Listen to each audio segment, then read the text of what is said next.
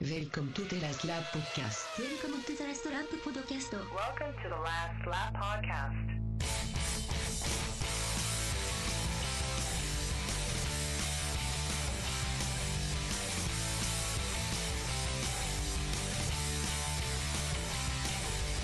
Welcome everybody to the Last Lap Podcast. I am your host, as always, Andrew Pearson, and alongside me is my banterful colleague, Sean Gray. Hello. I was looking for a more banter-filled response to that. I'm not quite sure. You can't just create banter on a click of a finger. It has to be organic. Come on now. All right, fair enough. I don't just banter for anybody on command. Push the banter button and off we go.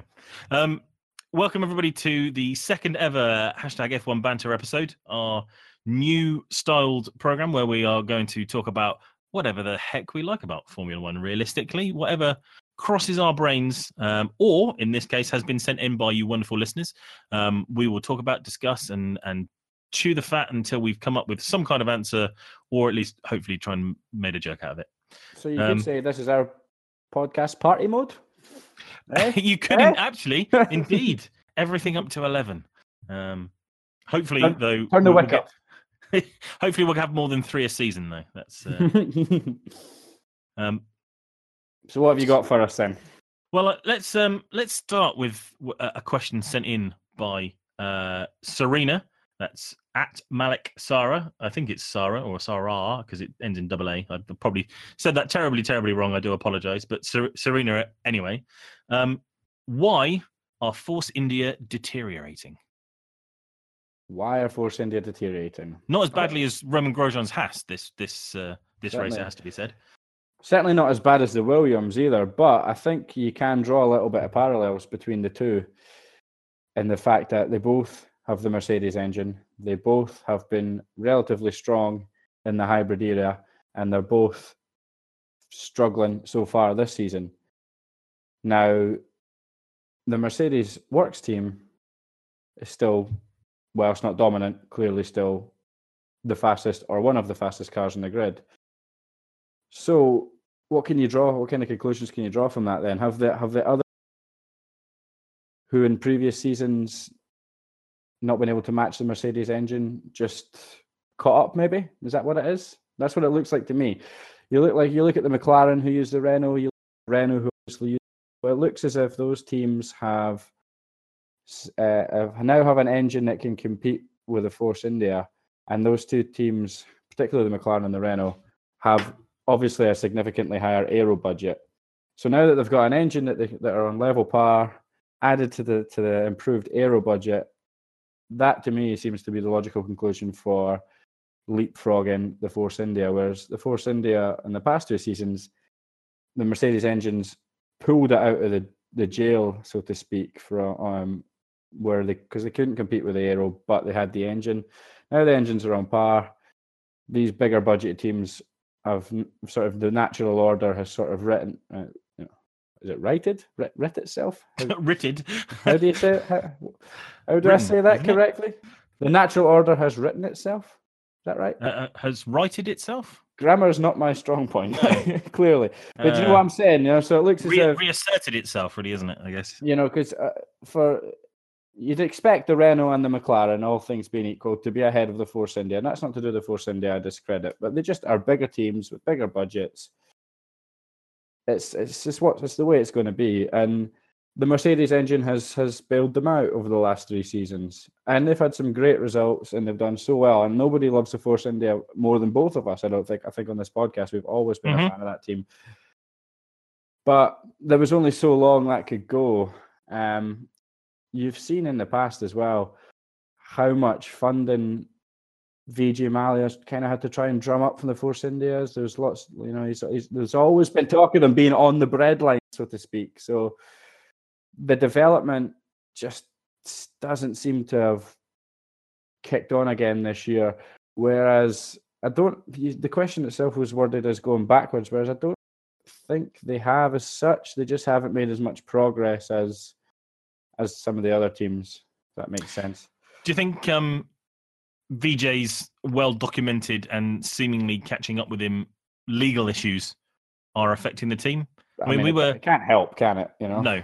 And we were told that they weren't going to be Force India this year, were they? They were going to be Force One. Oh yeah, I'd actually forgotten about that. Yeah. Sort of something was supposed to be happening, which you thought maybe meant, maybe there's going to be a big change in backing, and maybe they'll be able to have a bigger budget. But it doesn't seem to have materialized. Do you think maybe that's had something to do with it? That whilst they're waiting for VJ to be carted off to a jail cell somewhere, yeah, prison, yeah, and waiting for somebody else to come in and say, a Formula One team, I'd quite like to buy that and pump some money into it. Then maybe they've just not pushed on as hard with this year's car, hoping that was going to happen and waiting for the budget. It looks that way, doesn't it? I mean, they've never been an aero team. They've always been a slippy, straight line speed kind of package. So they've obviously just not got the finances, the resources there to do the R&D that requires the progress in that area. It's nothing to be really ashamed of. They've been punching above their weight for a long time. And, as so grammatically poorly stated a minute ago, they've just kind of gone back to where you would have expected them to be. They've got two excellent drivers. That's one thing. And that's, for me, and I'll go back to Williams, because the two teams, the parallels just jump out at me on the two teams, is that the difference between them is that you've got two proper F1 drivers in Ocon and Perez. Ocon's not even that experienced, but Perez has got bags of experience. Both of them have got good racecraft. Both of them are quite clever with strategies and things like that. And they're able to nick points and nick results that maybe other drivers wouldn't. And then you go to Williams and they've got Stroll and Sorokin, who are just not that. And that looks like the key difference between the two teams. And that will keep, I think, will keep Force India ahead of the Williams all season. But I fear that they're going to be significantly behind the McLaren and Renault battle. Renault have been a work in progress for a couple of seasons now. They've got a huge budget, huge team, huge factory. It'd be foolish to not think that they were going to consistently progress. This is a team that they're aiming to challenge for world championships within the next year or two. That doesn't look like it's going to be the case. But, the sights are set. They know what they want, and they're putting the finances and the development into getting it. McLaren, one of the most historic teams of all time. So, yeah, it's hard to see how the Force Indias, over a long period of time, can continue to compete with these two teams unless they get some outside cash. And Williams have gone the same way, unfortunately. It's just the driver lineups look to me to be the difference. Well, that's what I was going to actually say was, Williams have ultimately had to abandon the concept of having an experienced and a rookie driver and go for two complete rookies, probably based on the amount of money that they both bring in. I'm sure they'd probably rather put Kubica in the car rather than Sorokin or Stroll if they could afford it, but I guess they can't. Force India obviously aren't doing that at the moment. They've got Perez, who, as we know, is a great Formula One driver. Whether he's world championship material, I guess we'll probably never know now. I think a bit like Hulkenberg, his time is probably passed for that top team seat. But clearly, he's as good as any of the other drivers that he has been driving against season on season. Ocon seems to be an incredible prospect for the future, even if I always call him Sebastian instead of Esteban. But they don't probably... Well, maybe Ocon brings them some kind of dispensation with Mercedes for engines, but Perez probably doesn't. It probably costs them an amount of money to retain his services, even if he's bringing in, Mexican cash. Yeah, that's interesting, because even if they're paying Perez a salary that could have otherwise gone into, say, aero R&D, it looks to me as if that's money well spent versus, say, taking a pay driver like Sorokin. I say pay driver, I'm not 100% sure what Sorokin's bringing in. But there's no point in, taking... We talked about this for years, decades in Formula One. There's no point taking a pay driver and bringing in money if they can't drive the car. Now, I'm not saying Sorokin can't drive the car. He's obviously got a bit of talent, did okay in GP2 and stuff like that. But ultimately, if they're not experienced or ready for the seat, They can bring all the money in the world, but what's the point? You're just going to diddle about at the back, you know? So for me, I like the way Force India have done it. It's worked for the last couple of seasons, and yeah, they've kind of stagnated this year, but still early days. Hopefully, maybe better results will come. But I like to see a team go, we're going to take a proper driver and have a go. It just it signals a little bit of ambition. That's my biggest complaint about Williams at the moment. I seem to be ranting on about them. Seem to lack any ambition whatsoever at the moment. So at least Force India, if they're going to go down to McLaren and Renault, if they're going to go down to the giant teams, they're going to go down, having a bit of fight about them. Whereas Williams seem to be cowering and whimpering. Do you think Force India, their better hope would be to see if they can become the Mercedes version of Haas Ferrari? Do you think it's better to maybe sort of sell their soul a little bit I don't mean that negatively against Haas or Ferrari, but to give up on saying we will design the whole entire car and just go, well, let's be a Mercedes B team, because that's just going to be, that's going to be easier for us long term if we don't have to concentrate so hard on building every single part of the car. If we can get the Mercedes suspension, gearbox and engine as a base and then build on top of it, instead of having to spend all the money, creating a slippy car because we can't spend the time doing the aero, we could find something that, we could have multiple aero packages and spend time doing on it, because we don't have to spend quite as much on building the base of the car. Yeah, there's definitely an argument for it. I mean, look how good the Haas has started this season. Grosjean seemed to have a bit of a weird race in Bahrain, bits flying off left, right, and centre. But in general, that Haas looks good. That Haas looks really, really good, in fact. And you have to put that down to the relationship with Ferrari. So there's certainly, from if you look at from a competitive standpoint, if you take that current Force India, strap some Mercedes bits onto it, be hard not to say that they would improve 2 or 3 places up the grid, if not more. But then you have to look at it from an ideological point of view. The guys running that team, why are they in the game? Are they in the game just keep ticking over and picking up good points finishes and existing? Or are they in the game because they want to, be an F1 team and do it for themselves? Certainly in terms of short term, and I say short term, I mean 2 or 3 seasons, having a strong relationship with Mercedes certainly could not hurt whatsoever. I just longer term, talking 10 years and that, what do you want to get out from being a team? Do you just want to survive and exist and be midfield, or have you got ambition to go further up? It's a tricky one.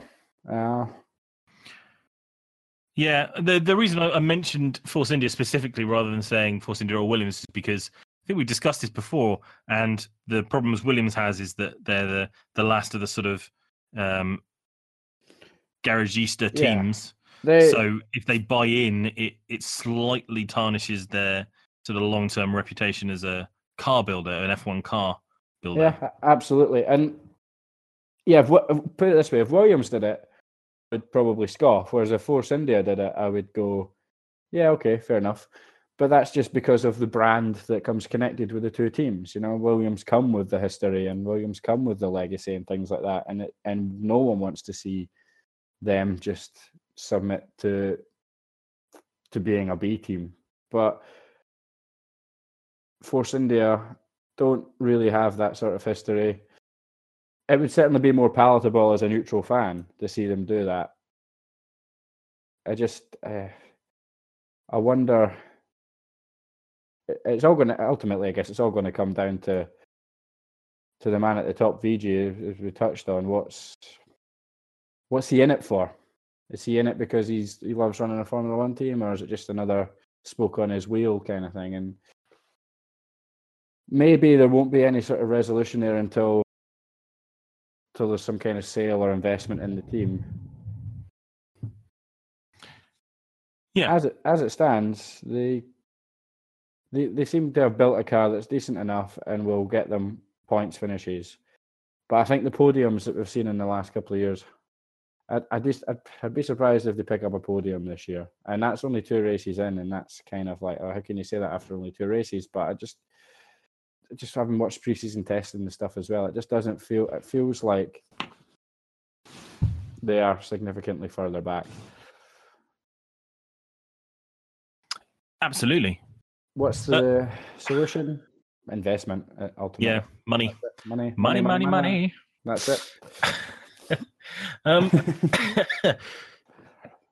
Let's move on to something slightly different. Harking back to the race somewhat, Pierre Gasly has basically taken the world by storm with a sort of Vettel-esque, I guess you'd say, performance in a Toro Rosso, coming out of nowhere and scoring big points and looking all the world like a step above his teammate and a few of the other cars. Serena has again tweeted us to ask, is it possible for Gasly to move to Red Bull soon, given that Daniel Ricciardo's contract is coming to an end, or is it a bit too early for the Frenchman? Yes, it's too early for the Frenchman, I would say. Good drive, really, really good drive. Mystery drive in the Toro Rosso, really. Like, how's that up there? No, no. Do you think maybe what they did was just like repaint like the Red Bull and just like go? They'll never notice. Nobody will work it out quickly. They've just put a Renault engine in the back and told everybody it's a Honda. Yeah, it says Honda on it. Look, there's a big sign that says Honda. It says H on the front of it, definitely. No, I mean, Gasly's obviously quite good. I've not seen an awful lot of him in GP2. I wasn't sure about him coming in. But I think ultimately, even if Danny Ricciardo goes, that's Carlos Sainz's seat, surely. Do you reckon? I think so, yeah. If Danny Ricciardo goes to Ferrari or anywhere else, for that matter, Sainz will take that seat. If Danny Ricciardo stays at Red Bull, then Danny Ricciardo and Max Verstappen stay at Red Bull for at least one more season. So I think either way, I expect Gasly to be in the Toro Rosso for this season and next season. That gives him 2 full seasons in F1, hopefully in a semi-competitive car that can pick up points to show what he can do. Certainly a car that you'd hope for would be at least capable of battling in and around the Force Indias and the Renaults and the Hasses and the likes, just so you can see what he can do in a racecraft scenario, because as we've seen in Bahrain, it looks really tight in the midfield. And the scope for some serious midfield action, especially the Renaults and the McLarens, but also Haas and Toro Rosso. We could see some really, really great battles between lots of really talented young drivers, Gasly just being one of them. So I think if you give him all of this season and all of next season, that's the best part of 40-plus Grand Prix to hone his racecraft, show that he's quick, learn how to manage everything that needs managed in F1. You maybe don't have in other formulas, tires and fuel and everything like that. And then, then you'll know now's the time to make the jump back. Just one full season in Toro Rosso straight into the Red Bull. I can't see them doing it, especially because they've got Sainz on the books. If Sainz was non-existent, wasn't in the game, then maybe they might take a punt on him. But he's done exactly what I just said. He spent 2 seasons in the Toro Rosso fine-tuning everything before. Obviously, it's a little bit of a left field move going to Renault on, is it like a loan, basically? Yes. That's what it feels like. So it's a slightly different scenario in that he's going to go out to the Renault for a season rather than going Toro Rosso, Red Bull. But ultimately, I think 2 seasons in the junior team would set him up perfectly, both set the driver up perfectly and give the team a proper look at him, a proper look to see if he's the right fit to move into the senior team. Because look what happened with Kvyat. Did they kind of rush the Danny Kvyat move? You could argue they did. They had to do something. Seb jumped ship kind of surprisingly, and Kvyat was next in line, and they just stuck him straight in. And it didn't really work out for lots of different reasons. Not always Danny's fault, not always the team's fault. It just didn't work out. So yeah, I think Red Bull will be wary of, making that mistake again. It's what at the end of the day, it's had one really, really excellent result. But I just think it's a little bit premature to be saying put him straight in the Red Bull, especially with Sainz on the books. We've been championing Carlos Sainz for how long on this show? We both think he's excellent. It would kind of seem silly to, do this deal with Renault to keep Sainz under the Red Bull umbrella, but let him go out to Renault and get more experience in a top car, to then just catapult Gasly straight ahead of him. It doesn't strike me as the Red Bull way to do things. I think they'll give Sainz the shot, and then if it doesn't work out, then Gasly's next in line. But 2 seasons, and then we'll know. Not just yet for me. I guess a good follow on from that is really what do we expect from Daniel Ricciardo with his contract? Well, all the time we're hearing that apparently Lewis is holding Mercedes up for more money. Everybody keeps on saying that anybody could win in that Mercedes car. Do Mercedes look and go, is it time? Do we pull the trigger on Lewis, keeping Lewis and go, okay, that's fine. We could have Daniel Ricciardo, who, all right, he's not the social media and celebrity that Lewis is, but he's certainly probably the most universally liked driver on the grid. I have never heard anybody say that they don't like Daniel Ricciardo, except possibly the Dutch at the moment. But it's true. It's very true. I like him, and I'm quite an angry, bitter person. Well, you are Scottish, so there's lots of people I don't like, and I like Daniel Ricciardo. So no, he's a natural baby face, isn't he? He's just a lovely man. He's smiley, he's happy, he's always good with the press, he chats away.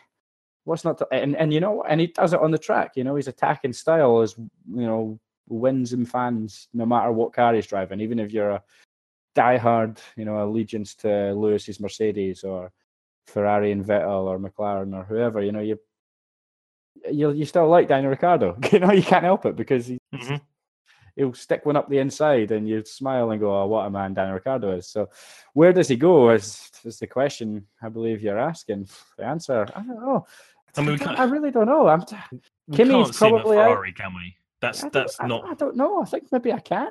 You think Seb is? I've been thinking Kimmy's going for the last 1,000 seasons and he's still there. So the year will be 2025 and Kimi Räikkönen's just finished 4th in the Ferrari. So I've always pictured it in my mind that probably what they would do is if Kimi went and Leclerc wasn't ready, Grosjean would get a drive in a sort of Fisichella style for a year just to say, all right, that's fine. We know you can drive the car. You showed in the Lotus that you can drive a fast car and do well in it. Pick up points and help Seb sort of thing. You've got this time to drive a Ferrari and do what you can with it. We absolutely promise you nothing after that year. Take it or leave it. And I'm sure Roman at that point would say, yeah, I'll take having a year in a Ferrari unless the previous year the Haas was in front of it. But that's very unlikely to happen when the underneath of the Haas is a Ferrari. I'm sure he'd take that and go, okay, well, that's fine. And I'll work out what the hell I'm going to do after that. Yeah. Especially if there's a nice big paycheck, if you can take, of course, take 5 million and put it in the bank for a year's worth of work of being, not challenging Seb with whatever he's doing. I'm sure he'd probably go, that's fine. I can be Rubens. It's not a problem. You take the chance because who knows what's going to happen. Seb goes into the wall and the first race breaks his leg. Suddenly Grosjean's the number 1 driver of the year. He might be world champion, Yeah. Doesn't 1% chance of happening out of 100, but you just never know. It's Eddie Irvine, isn't it? Exactly. Do you know what I mean? That's exactly, the comparison I was making. So Grosjean there goes, if that situation came about, he 100% says, yeah, I'll take the year and who knows, I might fluke a couple of wins here and there and suddenly I'm challenging and, who knows? Any driver would take that opportunity, 100% without a shadow of a doubt. And your point is interesting and probably genuinely a fair chance of happening. If Kimi does go, they want Leclerc. Yeah, I could absolutely see Ferrari doing that. So you're right. Seb's the big player here. And is he going to want someone like Danny Rick challenging him? Probably not, eh? He fought so hard fought so hard to keep Kimi in the team. Really, I mean, that was essentially, from what I gather, Says a lot, doesn't it? I think it's. essentially. I'm sure he Seb's call. likes him, but it's like I suspect a lot of it is down to the fact that either he thinks he's definitely got Kimi in his pocket, or he fancies that the relationship is such that it's non-combative. It's not Alonso Hamilton or Hamilton Rosberg or Vettel Ricardo kind of was. It wasn't acrimonious, but the four-time world champion was not happy being shown up. Even if half of it was the poor Renault engine in that car, but still. Danny Rick turns up in a Ferrari and he's not backing down for anybody. He's diving up the inside of everybody that he gets an opportunity to do so. That would Honey Badger, don't give a, as we all know. That would rub Seb up the wrong way for sure. So if he's got as much stroke in the team as we sort of think he does, then yeah, it's hard to see Danny going in there.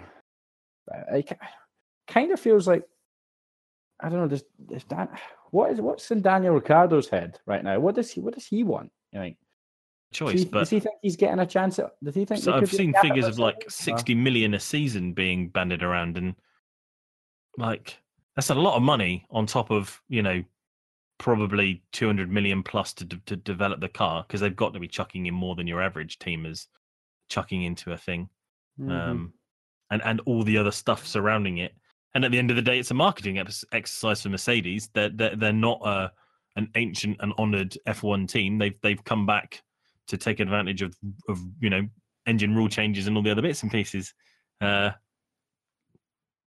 ignore the fact that the guy makes headlines and is appearing in places that other F1 drivers won't. It's how important that is to Mercedes, I think, and how much they're willing to bet that paying him 60 million guarantees them the championship. On the first two races this season, it doesn't seem like it does. In the last few seasons, it kind of has, because the only challenge he's really had was his teammate, and obviously Ferrari fluffed it last season. If it comes down to it, is the headlines that he brings in more important than the money that they have to pay him to get those headlines?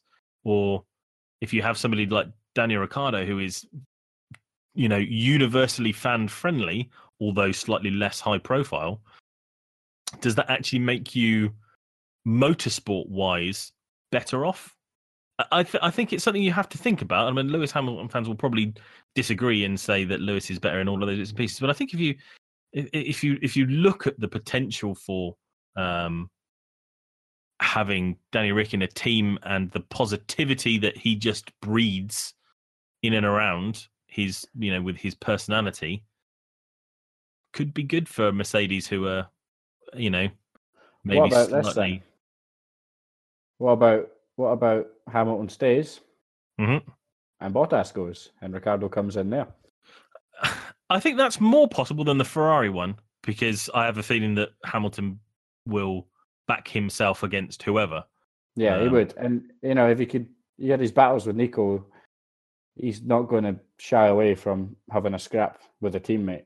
I don't think Lewis worries about that as much as Seb does. No, and I think he's probably more established in the team now, so he'd probably assume that he had, priority for the team anyway. But if he doesn't, it could be. I don't know. It's so difficult to say. You're talking in such theoretical stuff, but I fancy that I'd see Daniel Ricciardo in a Mercedes before I'd see him in a Ferrari, and realistically, that's his options. So or stay. Or stay, which doesn't seem to be doing anybody any favours at the moment. I think, gun to my head, I would probably stay at Red Bull if I was having a bet at this time. Yeah, I mean, I think that's the most likely thing, isn't it? But I'm kind of like, if there wasn't... Yeah, of course, yeah. If they go, actually, Dan, if you're going to mess us about, we'll get Carlos in the car, and Max can be our lead driver. We're happy. Yeah, no problems. Yeah, certainly, and it'll be an interesting one just around the August, September time to see how it all unfolds. I think, like I say, ultimately, I think probably stays at Red Bull. If he does, that leaves a bit of a logjam going further back. Sainz, isn't it? Stuck it on loan at Renault. I guess they would probably drop Hartley and bring Sainz back, wouldn't they, at that point? Or you could just keep Sainz at Renault another season. Would that be a I guess only if Renault are happy with that, I guess. I don't see why they wouldn't be. Yeah, I suppose it's who would then they sign to, replace him if they didn't have Sainz. Could get Perez. Hulkenberg and Perez from Force India if Force India are going backwards. If Ricciardo stays at Red Bull, I think Sainz would stay for another year, and I think Hulkenberg would stay for another year. Hulkenberg's staying, isn't he? I think that's the long-term thing. It's what Sainz does. I think if Danny doesn't move, then the Renault stays the same next season, would be my guess. And they would probably continue to progress, I would imagine, and that might not be a bad bet for Carlos to stay there for another year if the Renault keeps improving. Could end up being quite a good fit for him.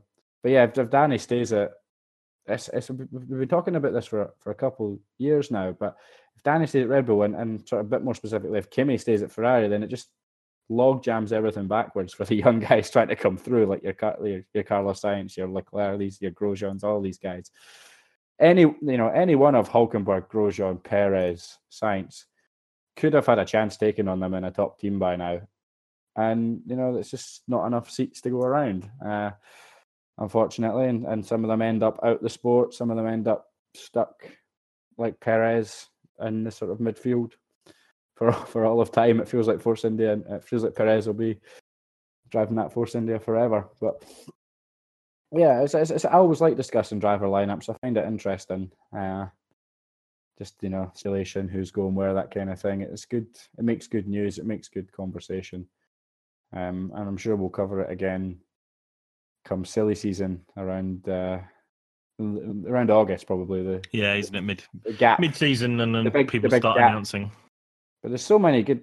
It's a positive subject to discuss because there's so many talented guys. I'm looking at the list here, current drivers, and there's 7, 8 maybe that you could say stick him in a Ferrari, stick him in a Mercedes, and they'll probably win some good. In a way, that the push now to have young junior drivers in teams sooner rather than later, it's good for the sport, because I think there are a lot less paid drivers or average drivers sitting around in seats that teams were worried to give to rookies. But now they're like, if we've got somebody who's young and coming on, we get them into the car at 19, 20 now, instead of waiting until they're 25, 26 to say, right, now you've got, now we can trust you, that we've seen you sitting around the team for however long.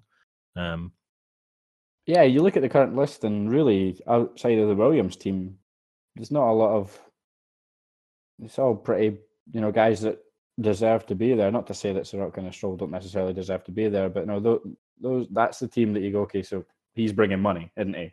And obviously Ericsson at Sauber, who ironically scored points this weekend and made it. Yeah, exactly. So who are we to judge? But yeah, outside of maybe one or two there, Toro Rosso. I don't know a lot about Hartley's background, but he's not a pay driver, is he? No. He's been on the junior program for a long time. Went out, did closed wheel, WEC, and all these bits and pieces, and did very well. So it's guys. Sorry, carry on. No, I was just going to say. So he's not paying for that seat, is he? Yeah. He's just part of the program that allows you access to that seat. Yeah, and then it's funny actually. I was looking around. Sorry, mate, I don't mean to cut you off, but I was looking at the Red Bull Junior program, and actually, at the moment, they probably have the biggest dearth in people ready to pop up into a seat that they've had for a while. Like the top guy, I think, at the moment is in GP3, and most of the others are in other smaller formula around there. There's an interesting mix of nationalities in there as well. There's an American, I think a Dane, a couple of Brits. They've brought that many through over the last 5 years. They can't continue to bring so many through at such a massive rate of knots. Think of the names they've brought through in the last 10 years. There's so many good drivers that they've brought and then dumped. So yep, it's understandable that they might have a wee dry spell, but they've got that many there now currently to choose from. they've got guys that aren't even at the team, like Carlos Sainz. So Yes. there's that many different, like, I don't think we won't be sending out the couple of seasons without getting anybody might Yeah. be quite good for the roster, I guess. Yeah. Oh, absolutely. These things, that's how these things go. You bring so many through at once, and there's going to be a little bit of a lull. But in general, I think it's in a good shape, especially what you said about the junior program is so true, because if you just look at the list of names now, Van Dorn, Leclerc, Gasly, all these guys clearly got talent, clearly getting an opportunity. So Magnussen, essentially, as well. he was McLaren junior, McLaren's, wasn't he? yeah. And obviously now driving a Ferrari, basically, ironically. But yes, so reasons to be positive, actually, on that front, which is always good for us to have something nice to talk about. Go back to the very, very original question, Gasly to Red Bull. Not just yet. One more season. So, we've been relentlessly positive. So, why don't we just slag a load of people off? Because that's good fun. If you've been following Twitter across the race weekend, you might have seen around the time of FP3 a mini rant about something in F1 that's been bugging me for the last 2 or 3 seasons, maybe. Probably the last 2, really.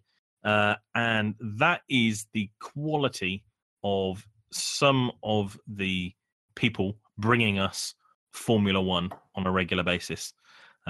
Mostly Sky, because that's where I watch the coverage. I had a chance this weekend to watch qualifying on Channel 4 because lots of people said that the coverage was very good. So I thought, well, let's take a look at quali because it's not as long as a race and I can do it. And I prefer to listen to Brundle during a race. It's just, I'm hardwired to that now. I think, Martin Brundle is my F1 comms guy. I'm the same. I'm exactly the same. I find it out. If I ever don't have the opportunity to catch a Sky coverage, which is pretty rare, I find it so surreal not having Brundle in the comments. Like I've been following F1 since 1999, so pretty much every race, unless he's been ill, Martin Brundle's commentated on that I've ever watched live. So yeah, where he goes, I go. And when Sky took over the rights, originally was how many years ago now? 5, 6, 7 years ago, something like that. I said at the time, I was like, if Brundle goes to Sky, I'll watch on Sky. If Brundle stays at the Beeb, I'll watch on the Beeb. And Brundle went to Sky, so I'm watching on Sky. That's the way it goes. But I think I know where you're going with this, so I'll just let you finish up what you were saying about the people who don't particularly like. Yes. So in FP3, I flicked over. I don't always watch all the free practices, but with it being in the middle of the day, I just thought, I'll flick it on and see what's going on. And Sky had David Croft and Paul di Resta doing the commentary for Free Practice 3. Do you think it's always good because it's nice to hear other voices than Martin Brundle for the non-quali and non-race sessions? I'm quite happy with that. It's quite nice to have other people on. I've quite enjoyed that. But they got into a discussion regarding refueling. And although we've both stated on this program how much we think refueling should come back to the sport, this isn't because of one person's opinion on refueling. But David Croft took it upon himself to school Paul di Resta about exactly what refueling would entail, how much it would cost, and spectacularly told him that it would require an extra 2 people for each rig to bring refueling back. And Paul di Resta said, well, no, it's not, because there's always people in the garage who aren't doing something all of the time. And Crofty actually argued the point back. And this, to me, is exactly what is wrong with a lot of the non-ex-Formula One people in and around the Sky coverage, who all, to me, seem to be becoming a little bit too full of their own opinions. David Croft is definitely the worst. He gets slapped down so often by Formula One people, you'd think he'd learn his lesson. But no, week after week, he comes back and tries to correct people. He tries to correct Martin Brundle, and you think you've sat next to him, for however many seasons now. Surely some of his knowledge is sort of rubbing off on you and stuff. But no, it doesn't seem that way. That was the other brilliant thing is that he said he didn't think that refueling would necessarily make the cars faster, despite the fact that every single week Martin Brundle will always say to him, well, the cars are going faster because the fuel's burning off, which he takes verbatim. But that's not even Formula One. That's just science. Like, that's just basic. Car is lighter, car goes faster. Yeah, come on, man. Anyway. So, yeah. This basically all starts with, I'd like to get rid of David Croft from the comms box. I don't know who I would necessarily replace him with. I listened to the guy from Channel 4, and I do apologise. I can't remember his name. It's completely escaped me. He was okay. I don't think he was great, but I thought what he did was not do Crofty's stupid, over-the-top, scripted screaming when something happens, which I can't stand because it feels so false. F1 sells itself. You don't need to go, oh my God, every time something vaguely happens on screen, oh my God, Roman Grosjean has blown his nose. Oh, what can we say about this? Don't care. Shut up. And then I thought, who else would I like to replace? I'd like to get rid of Johnny Herbert, who I think serves no useful purpose whatsoever, other than to be an irritating short ass. I like Damon Hill. I'd keep Damon Hill. I feel that Damon generally says sensible things, isn't over the top, and doesn't fall into the sort of partisan rhetoric that Herbert seems only too happy to follow along. I'd probably get rid of Ted, sadly. That's a bold call. I loved The Notebook. It used to be my favourite thing around a race weekend other than the race, because it seemed that all that Ted wanted to do was tell us interesting things that happened that we didn't see and we didn't capture. Loved it. I loved that. That's exactly the kind of inner-looking, behind-the-scenes sort of stuff that I think most fans really like. Sadly, The Notebook these days seems to have turned into Ted either speaking his own opinion or Sky's opinion on whatever narrative they want to create about Formula One at the moment. It's become an opinion piece, and it never used to be that. And more of his stuff seems to be that about, when he's doing the pit lane stuff back to the comms box, it's less about reporting something going on and more about trying to make a story out of it. And I hate that. It doesn't need it. The sport doesn't need that. If he could go back to being how he was in the first 3 years of Sky's coverage, please stay. But the person I'd replace him with, and ultimately for anything in the pit lane, is Lee McKenzie, who I think is fabulous, and regardless of gender, I think is one of the best reporters that we've got hanging around Formula One. Got a tweet from her because I suggested that she didn't want to work for Sky, and she corrected me there to say it's less that she doesn't want to work for Sky, and that it's more about the fact that she does a lot of other different sports which she really loves doing, and she'd have to give all of those up to do F1 coverage solely for one channel in the way that Sky would have her. So that's a shame, but that's definitely what I'd like to see, or I'd certainly replace a lot of the other people in the pit lane with her. I'd like to poach Mark Webber from Channel 4 in replace of Johnny Herbert. I think is that a no-brainer? Yeah, that is a no-brainer. I feel like ultimately we're going to more or less agree on most things here, because I would also get rid of Johnny. I would also keep Damon, and I'd have sacked David Croft in about 2014. So, yeah, I think more or less we're on the same page. And great call on Webber, who, when he was in the car, I don't know, I wasn't a huge fan of Mark Webber as a driver. Don't know why, I just never really took to him.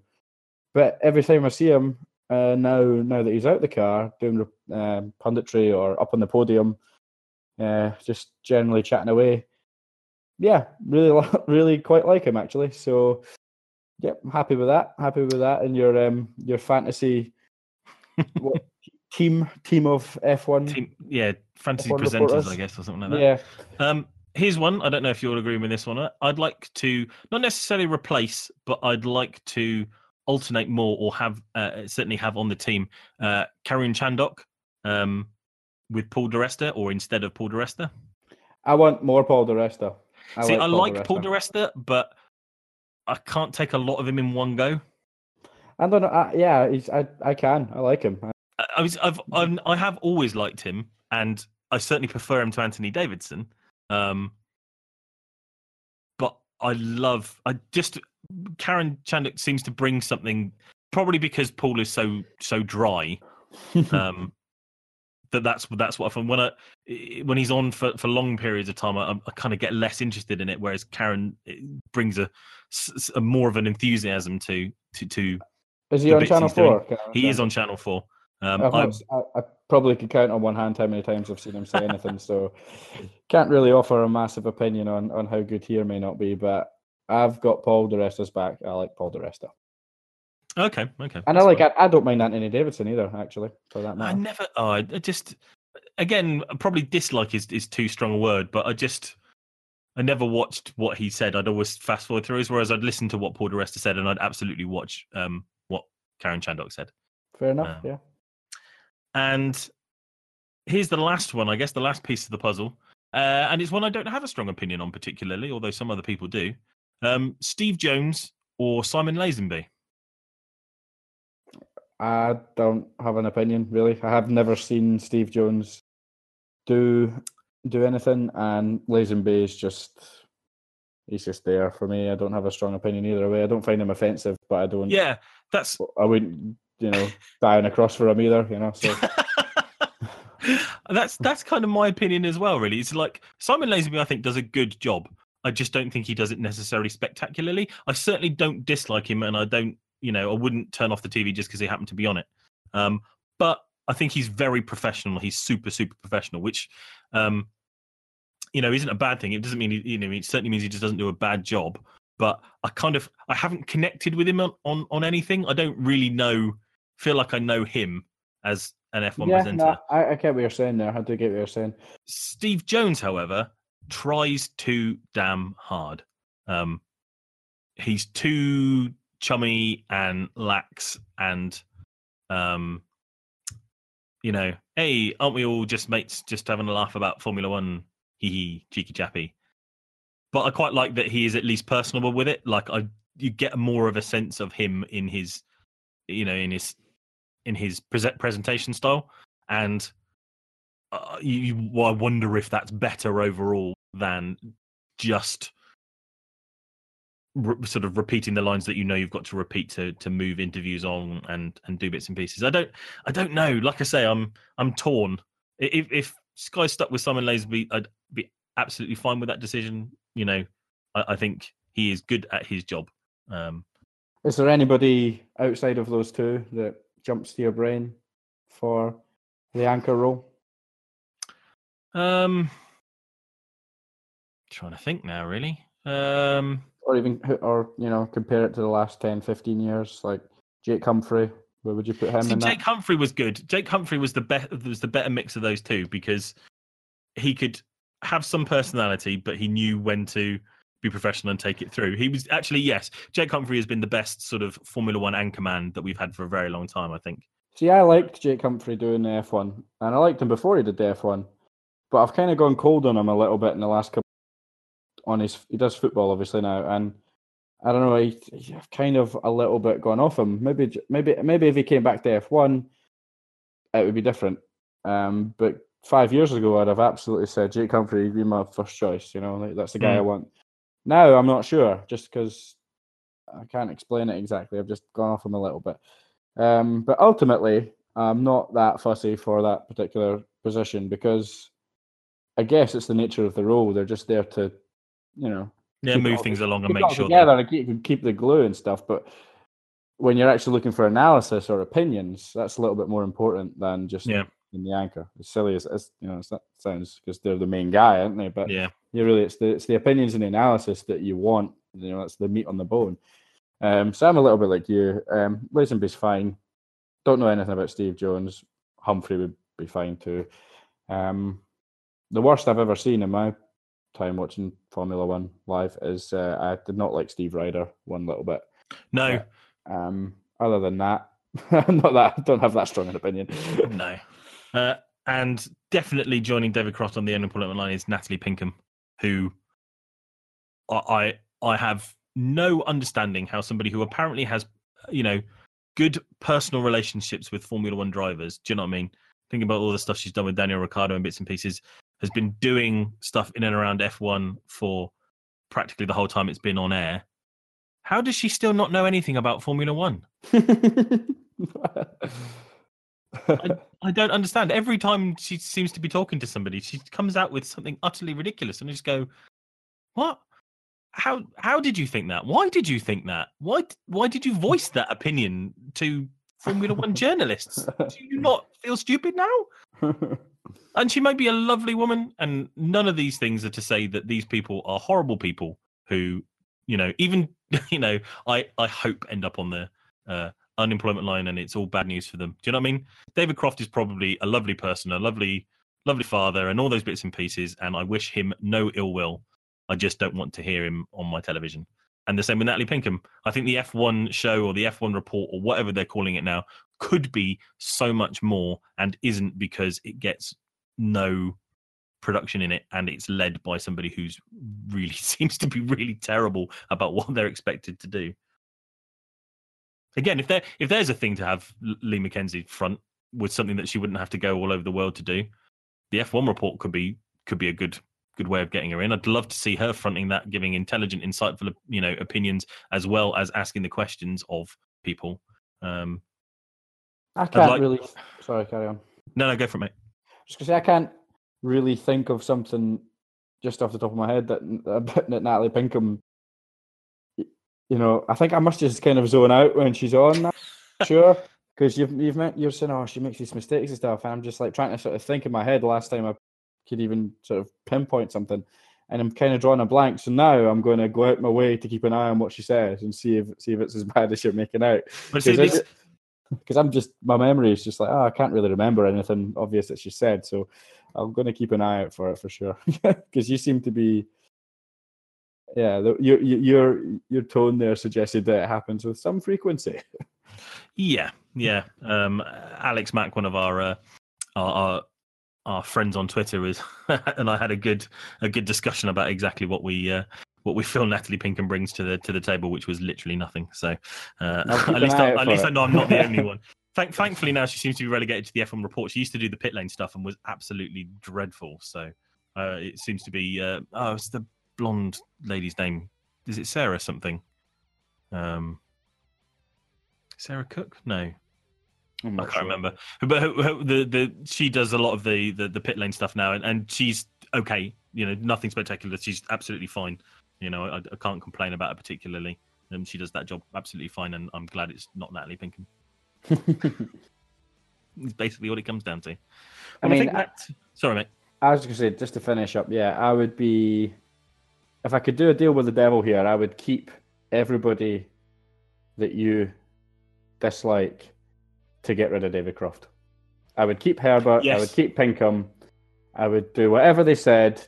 Give me whoever you want if you take Crofty away from me, and I would do the deal with the devil, because he's borderline unlistenable at the moment, and has been for a while. Mm-hmm. Perfect. Wow, I like that. I like it when we set the world to rights on the podcast. I said they're always good. Yeah, they're always. Well, I think that takes us nicely to the end of this second episode of F1 Banter. Thank you very much for listening, guys. We really appreciate all of your support. If you're following us on Twitter and you see the episodes pop up, we'd love it if you could just retweet the episodes just to your followers, because, hey, it helps other people find the show, tune in, and then actually maybe you can all start talking about what we're talking about instead of talking about how bad David Croft is. That'd be good, wouldn't it? So again, thanks very much for listening. We'll be back after China. Obviously, it's back-to-back, so there's going to be a lot of episodes all in a row. So hopefully you're enjoying this nice short format so you can take it with you and listen to it on the go. And we will see you in about a week or so. See you later. Bye-bye. Bye-bye.